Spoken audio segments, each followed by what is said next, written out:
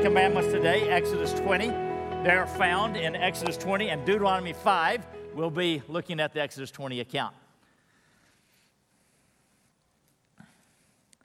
And God spoke all these words, saying, I am the Lord your God who brought you out of the land of Egypt, out of the house of slavery. You shall have no other gods before me. You shall not make for yourself a carved image or any likeness of anything that is in heaven above, or that is in the earth beneath, or that is in the water under the earth. You shall not bow down to them or serve them. For I, the Lord your God, am a jealous God, visiting the iniquity of the fathers on the children to the third and the fourth generation of those who hate me, but showing steadfast love to thousands of those who love me and keep my commandments. You shall not take the name of the Lord your God in vain, for the Lord will not hold him guiltless who takes his name in vain. Remember the Sabbath day to keep it holy. 6 days you shall labor and do all your work, but the seventh day is a Sabbath to the Lord your God.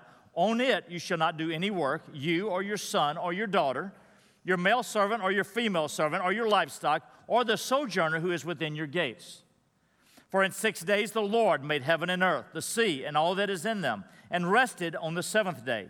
Therefore the Lord blessed the Sabbath day and made it holy. Honor your father and your mother, that your days may be long in the land that the Lord your God is giving you. You shall not murder. You shall not commit adultery. You shall not steal. You shall not bear false witness against your neighbor. You shall not covet your neighbor's house. You shall not covet your neighbor's wife, or his male servant, or his female servant, or his ox, or his donkey, or anything that is your neighbor's. This is the word of God. Please be seated. Well, this week as I was preparing and studying this passage, I couldn't help but think of that classic Cecil B. DeMille movie that perhaps is the most famous movie ever made on the Bible, that is really the story of the rescue of the Israelites out of Egypt. Moses is leading this rescue, the great rescue. And you would think that Cecil B. DeMille would have called it something like Out of Egypt, or Out of Slavery, or Moses the Rescuer. But he didn't. He called it the Ten Commandments, even though the Ten Commandments are hardly in the movie. But yet this is a reflection that this phrase, the Ten Commandments, is such a big part of our culture. It is, just about everyone in the Western culture and many other parts of the world know about the Ten Commandments. Now, the Ten Commandments are not only very famous, but they are also widely misunderstood. And this is how they're misunderstood, is that a lot of folks take them as this is the way to earn your salvation to get into heaven. And that would be a futile quest, because as we're going to see when we understand the spirit and the point and the meaning of these Ten Commandments, nobody could keep them at all. And so, thankfully, both in the Old Testament and in the New Testament, every human being who is ever saved, who is ever going to heaven, is saved in the same way, not by what we do to earn our salvation, but by the gift of God, by the gracious gift of God through faith in a Savior. Now, in the Old Testament, it was through faith in a coming Savior. All through the Old Testament, especially all the sacrifices, they pointed to the fact that one day a Savior would come. And so John the Baptist, when he first sees Jesus, behold, the Lamb of God who takes away the sin of the world. Now, in the Old Testament, they're looking towards a Savior. In the New Testament, we're looking back to the Savior. But all of us are saved in the same way by trusting Jesus and receiving the free gift of God. Now, the Ten Commandments, if they were not to earn our way to salvation or to earn our way into heaven, then what is the purpose of them? Well, they show us how to live life well. Because every time God gives us a command in the Bible, it is for your good. And that is a deep part of our understanding of who God is. Every time He tells you a command in the Bible, it is for your good and your welfare. And every time He gives you a command to not do something, it is to protect you. So, you could look at it this way. Every command that says, thou shalt, is in other words, help yourself. And every command that says, thou shalt not, it is like he's saying, don't hurt yourself. So the 10 Commandments are showing us how to live life well. But the New Testament tells us still another purpose for the 10 Commandments, and an emphatic teaching in the book of Romans is that the 10 Commandments show us that we have all sinned and therefore we need a Savior. And so the real purpose of the 10 Commandments and all of the Mosaic Law, all 613 commandments of the Mosaic Law, are to lead us to a Savior, to remind us, yes, all of us have fallen short of the glory of God. None of us have kind of measured up, and all of us need a Savior.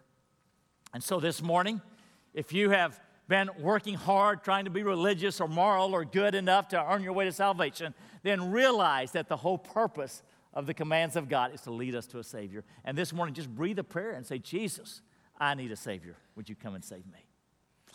So let's unpack the passage a bit. It's an incredible, powerful passage.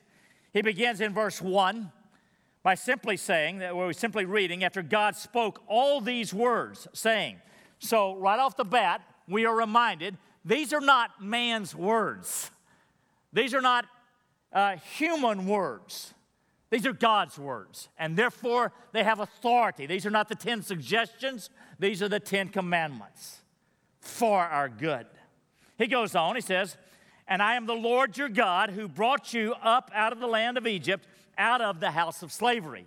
From Exodus 14, when God delivers the people through the Red Sea. For the rest of the Old Testament, the primary way God identifies himself with his people is by saying, I am the one who brought you out of Egypt. I am the one who rescued you from slavery. And that's a reminder to them that he is a rescuing God. He is a loving God. He is a caring God. He is a God who rescues his people. He is a personal God. And so not only do these 10 commandments come from the Lord your God who has all authority, but they come from the one who rescued you. That is, who is good to you, who wants nothing but the best for you. Now, with that preface, we get into the 10 commandments themselves. And as we go through these 10 commandments, it is critical that all of us are open to the Spirit of God. Lord God, what are you saying to me this morning through your holy word? Because remember, the point of the Bible is not information. It's not knowledge, it's obedience. It's loving him. It's responding from your heart and not just from your head. So just be breathing a prayer this morning. Lord God, what do you have to say to me? Lord, is there one of these commands that I really need to be reminded of and lift the bar? Be asking God that as we get in. All righty, we get to the first one in verse 3, and it is that stark, simple command, you shall have no other gods before me. In a polytheistic world in the ancient Near East, there is only one God, God has said, have no other God before me or beside me. I alone am the Lord your God. In other words, for all of God's people down through history, including you and me, put God first. Put him first in your life. Now, we're not like the polytheistic ancient world that would have some other God that we would give attention to, but anytime you or I have anything other than the one true God as first place in our life, as the most important thing in our lives, then we violate the first of the 10 commandments. And this is a struggle for us, all of us, at times. Many of you know that I love to read. I've got nice libraries, both at home and at work. And it is a temptation for me at times that reading and books and learning not become too important to me. Or as the pastor of this church that God has given me a responsibility over. And I love this church. It is a challenge for me at times. Jeff, don't let the church become first place in your life. Only I get to be first place in the human heart. Now, you may not struggle with collecting books and reading and pastoring a church, but what is it for you that you struggle with letting it get too important to you? Is it buying clothes? Is it your sport? Is it your house? Perhaps a hobby? Certainly, it is a challenge for those of us who are parents that our kids who are so important to us not become all important in the place of God. Or maybe you're single and the most important thing in your life is getting married. Or maybe you're married and the most important thing is your spouse. God says, if you put anything besides me as first in your life, that in effect becomes your God, and it won't work. God alone has the supremacy in the universe and must have the supremacy in our hearts. Okay, starts off right off the bat with this powerful challenge, have no other gods before me. Now, another way to say that, Deuteronomy 6:5, is what Jesus called the first commandment. You shall love the Lord your God with all your heart, all your soul, all your strength, and all your mind. That is total surrender, total devotion, putting God first. That's the first commandment. And is God speaking to you about that one this morning? Is there some area of your life that you're letting get, too important, something besides God? Okay, the second commandment in verse 4, you shall not make for yourself a carved image or any likeness of anything that is in heaven above, or that is in the earth beneath, or that is in the water under the earth. Now, what would be the problem with those Israelites having some kind of a stone statue or some kind of a woodworking representation of God? Well, here's the problem with that, is that inevitably, whatever a man would make and say, hey, this represents the unseen God, whatever man would make, it would distort and obscure the real glory and the greatness of God, wouldn't it? Wouldn't it automatically do that? Whatever man could come up with, it would not reflect that God is the sovereign, infinite, holy, perfect, great God of all eternity. It would detract from God's glory and minimize God. Now, behind that is the thought that we need to worship God as He is. So the first commandment, do not worship false gods. The second commandment, worship the true God as He really is, and the right way. It is vitally important that we not worship the God of our imagination, the God of our creation, but the real God that's there. The only way, church, that you and I have a chance of doing that is if we bury ourselves in the Word of God and take in this Word of God every day to realize who God is. The greatness, the glory, the goodness, the mercy, the kindness of our great triune God. The Word of God is how we see God as He is. And so this is a warning. Don't have some distorted view of God. Some of you have been around Woods Edge for a while. You know that as a young pastor, I struggled with seeing God as a loving, gentle, kind, forgiving God. I knew He was great and holy and sovereign and judge. And though I preached that He was good, loving, and kind, I struggled with it inside. And the extent that we do not believe that God loves us and is crazy in love with us, to the extent that we do not believe that God has forgiven us all of our sins in Jesus, to that extent, we obscure the glory of God. And we're worshiping God not as He really is, but some distorted image. The second commandment calls us to worship God as He is, and here is where we discover who God is. Okay, the third commandment. Oh, by the way, we need a timeout or a pause for the second commandment. If you've got your Bibles ahead of you, or if you remember me reading a bit earlier, he has a 2-verse pause at this point, and he addresses an issue that has become pretty widespread in our culture and rather controversial. So let me just take a moment to address it. In verse 5, he says, you shall not bow down to them or serve them, for I, the Lord your God, am a jealous God. That's not controversial. That means God is jealous for His glory. He alone is God. But he goes on and say, visiting the iniquity of the fathers on the children to the third and fourth generation of those who hate me, but showing steadfast love to thousands of those who love me and keep my commandments.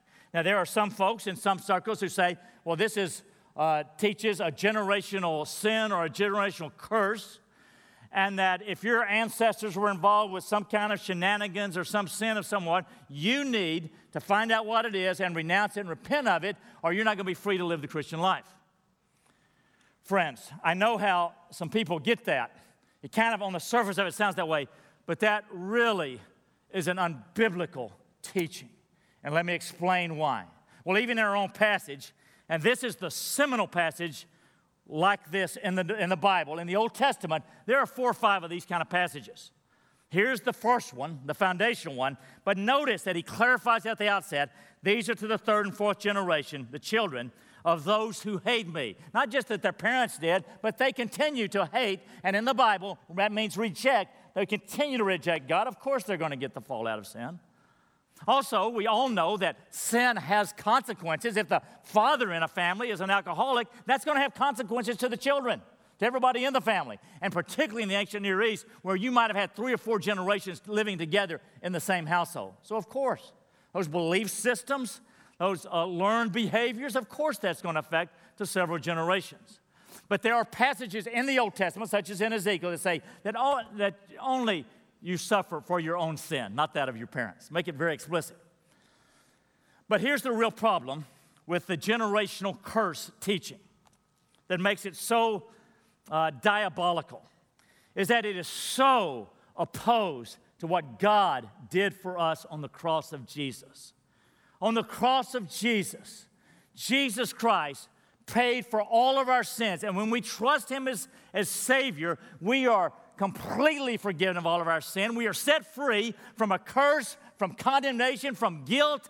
We are dead to sin, but alive to God in Christ Jesus. We are new creations, ready and free to serve our God. We don't have to be burying, in our attics of our family background oh no, what if something was happened that I'm under a curse for?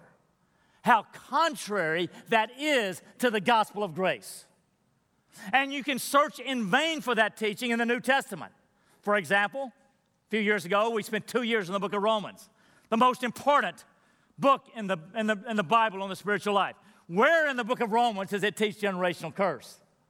Where in all of Paul's writings does it teach generational sin? Where in the New Testament does it teach that? 0 places.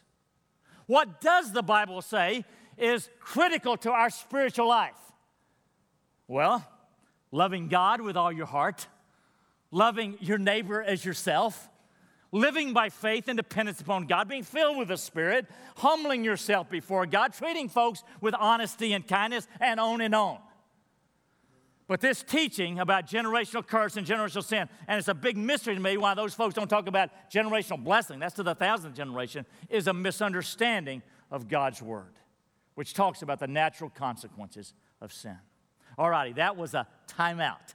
We're back to the commands in verse 4. You are free in Christ Jesus. If you have trusted Christ as your Savior, all your sins are removed from you as far as the east is from the west. All of them. Good news. All righty, number 3. In verse 7, you shall not take the name of the Lord your God in vain. The root idea behind this word vain in the Hebrew is unreality, as if he's not real, as if he's not there, as if he doesn't exist. For the Lord will not hold him guiltless who takes his name in vain. Now, commonly we associate this with profanity. Don't use God's name in profanity. Well, that's true, but it's much deeper than that. It's just acting as if God doesn't exist really at all. He's not right here with you, beside you, filling the universe. It is dishonoring his name by treating him as if he doesn't exist at all, ignoring him. God is here, right here with us, and we honor his name. As we prayed at the outset with the Lord's Prayer, our Father in heaven, hallowed be your name. His name represents his self, his nature. Hallowed be your name. Honored be your name. But the heart of it, church, is to live your life as if knowing that God is right here, present with us. Now, would that change your life if you lived that way? If you lived all of your life with the awareness God is right here with us, not some, distant or absent God. Well, what would that do to fears? What would that do to your dreams? What would that do to the way you treated people? If knowing that God is right here with us, it'd change everything. Do not act as if God is unreal. 4th commandment. Remember the Sabbath day to keep it holy. Now here's the biblical teaching, is that God created us in such a way that we are designed for 6 days work, 1 day rest. And that rest is a Sabbath rest. It is not simply a break from work, but it is a connection with God, a time of worship.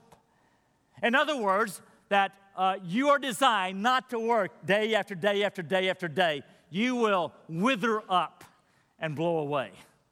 But rather, one day in 7, you need your body and your soul and your mind restored and rejuvenated. Now, what does that?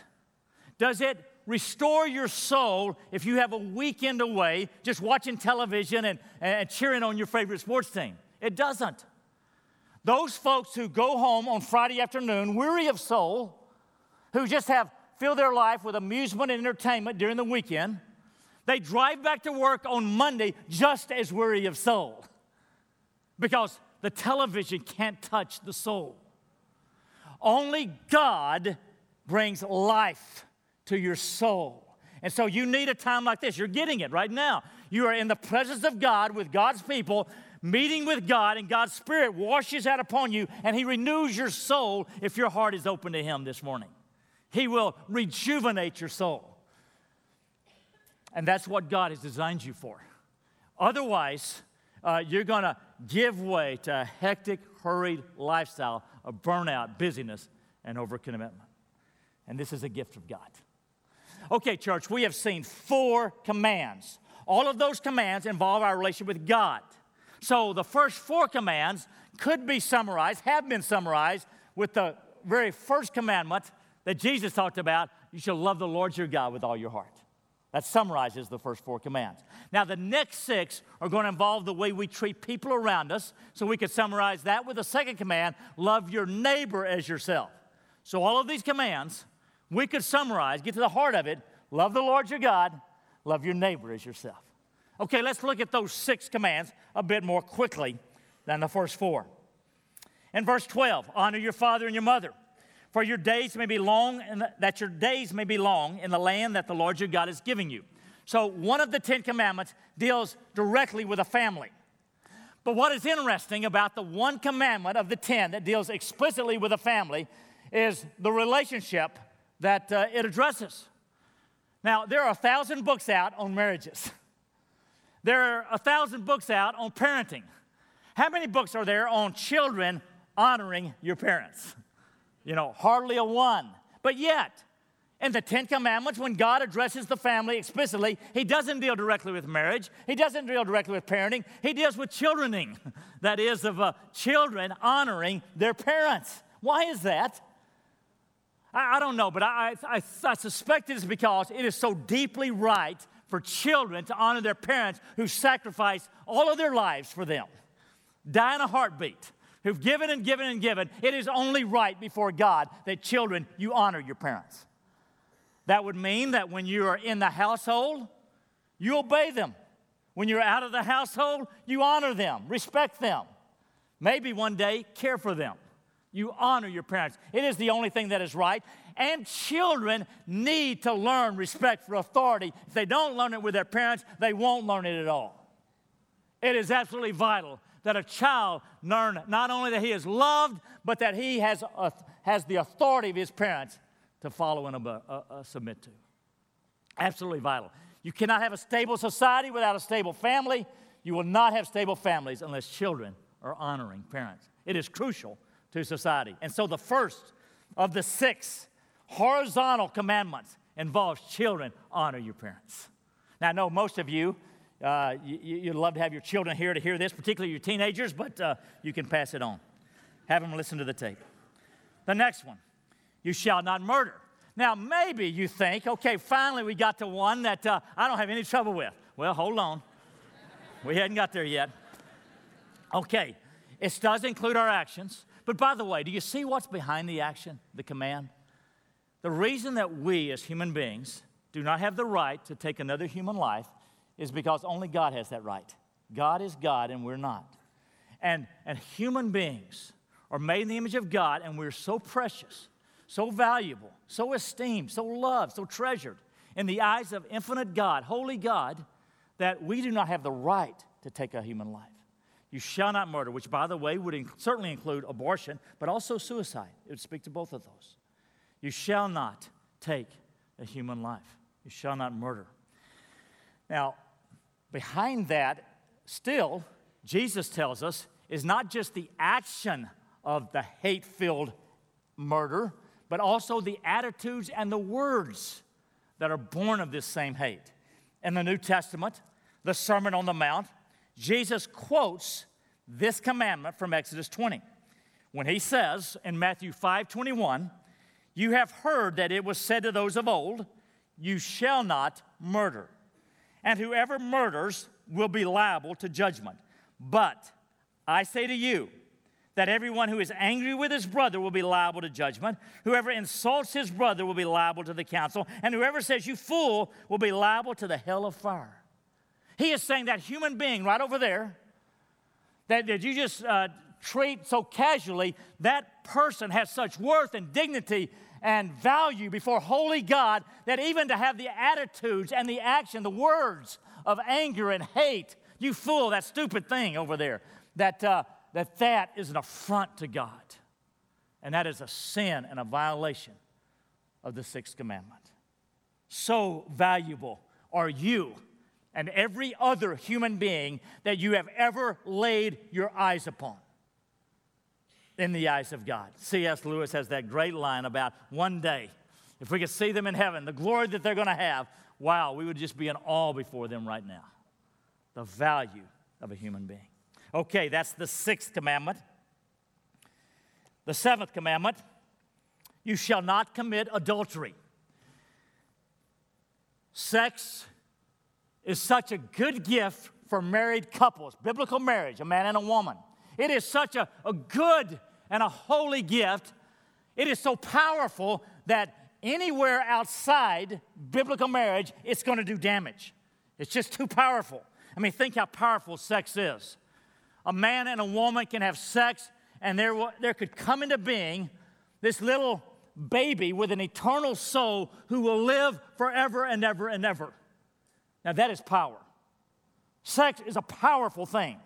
And God knows it is for our good. That if it is not carefully enjoyed in the context of biblical, trusting, loving marriage, it's going to do great harm.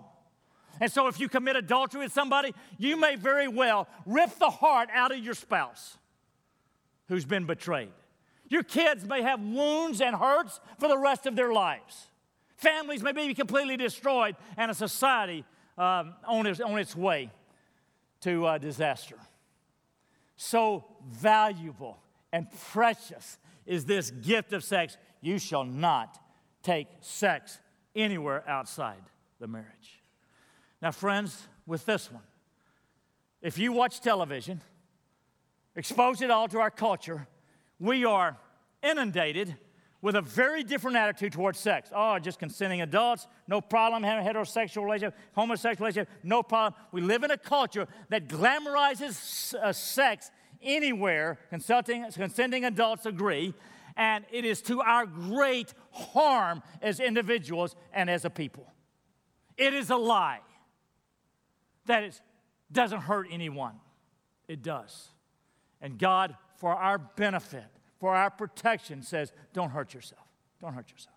This is my good gift to you for loving, trusting, lifetime marriages of a man and a woman. Do not believe the incessant lie of our culture. Okay. By the way, Jesus also talks about this one, quotes it in the Sermon on the Mount. I'm not going to turn to it, but he basically says, and this applies not only to your actions, but also to your thoughts. So if you are lusting in your heart after someone, that also is a violation of the 10th commandment. So this would call us to the New Testament attitude, men, treat the women as if they were your sister. Women, treat the men as if they were your brothers.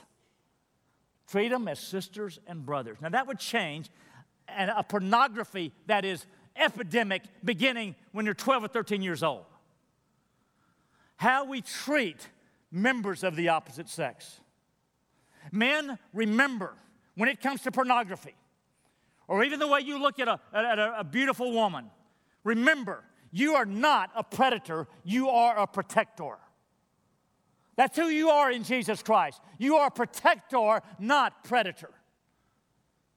That is who God made you.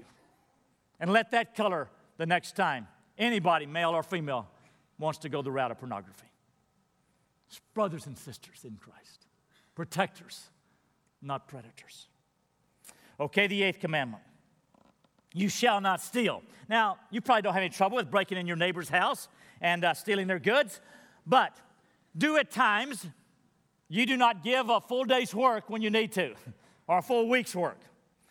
Do you ever sell something not disclosing everything that needs to be disclosed? Those are forms of theft. If you do not pay your bills that are owed, including child support, that's a form of theft. Lying to the IRS, all of those things are forms of theft. The Bible says this is sin before me. This is wrong. 9th, you shall not bear false witness against your neighbor. This is law court language, but it applies to all of life. God loves it when you tell the truth. You know, sometimes it's hard to tell the truth. It's just kind of funner and easier, or more fun and easier if you kind of exaggerate a bit. Make yourself look a little bit better, or kind of avoid a little trouble. Oh, no, I didn't do that. That wasn't me. Or some other kind of white lie. But here's the problem with all the forms of deceit and duplicity, is that without knowing and counting on the complete truthfulness of another human being, you will not trust them. And therefore, you will not allow them to get close to you. And therefore, you will never have true community and love relationships. Now, friends, this torpedoes every kind of relationship, but particularly it torpedoes marriage. Men, sometimes men struggle with this. If there is not complete honesty with your wife so that she knows over a period of time, if he says it, you can count on it, she will never trust you with her heart. And it torpedoes marriages all over the place. But it is true of every other relationship. It is fundamental to success in business and in community and small group and church and neighborhoods and every kind of human relationship. Trust is built on truth. Tell the truth, always. God loves truth-telling. Satan is the one who is the father of lies. Do not lie. Do not hurt yourself. Okay, one more. And that moves the first time to an attitude. When he says in verse 17, you shall not covet your neighbor's house, your wife, his wife, and a bunch of other things he listened. Now, the word covet does not mean that you can admire something. Oh, that's a beautiful house. Oh, that's a nice car. Something like that. That doesn't mean that. But it means this excessive desire where you just feel like you've got to have that to be happy. And that is, the Bible says, is coveting, and that's idolatry, because you feel like that thing is needed to make you happy when truly you only need God. Anything that we feel we've just got to have for our happiness, that becomes an idol for us. So it's not wrong to admire things, that'd be nice to have, but never kid yourself, oh, I've just got to have that to be happy. Now, all of us at times struggle with this, don't we? Oh, man, I really need that thing. I really need that. And then when you get that, it doesn't work. I mean, it doesn't satisfy your soul, does it? Maybe a house might for about a week, a car, a day, a new dress, an hour, book maybe a couple of hours. Whatever it is that the television ad or what your neighbor has got on or got, that you think, I just need that to be happy, whatever it is, it will not work. Because only God satisfies the human heart. It's just the way God made you, in the image of God. G.K. Chesterton was a famous British writer, and he put it this way. He said, every time a man knocks on the door of a brothel, he's looking for God. Every time you go to Anthropologie, and I've got to have that dress to make me happy, you're looking for God. Every time I go to Barnes & Noble, I've got to have the latest history book out there, I'm looking for God. They're good things. They are not God and will not satisfy your soul. You know that now. You know it. Don't let yourself be kidded. Church, these 10 commandments, they're wisdom for life. Every single one of them. This is how to live life well. And all of us, we have fallen short on every single one. And so we need a Savior. And And this morning, if you have never received a Savior, your prayer is that of the tax collector in Luke 18. Oh God, have mercy on me, a sinner. Oh God, and He will. He will. Lord, I need a Savior, and He'll save you. Church, where is God speaking to you this morning? Which of these 10 commandments? Is it putting Him first, nothing else before Him? Is it prioritizing the Word so you can see God as He is? Is it recognizing that God is right here with you and you don't dishonor Him or treat Him casually? Is it honoring the Sabbath, a day of worship to give to God? Is it the command to honor your parents, or not murder, including attitudes and actions? Is it not stealing, including all the various forms of it? Not lying, not committing adultery, but honoring the gift of God, marital sex? Is it the command to covet, to not covet? Church, where is God speaking to you this morning? Ask Him. Ask Him. Let's do that together. Just ask Him, Lord, what do I need to do? What do I need to hear?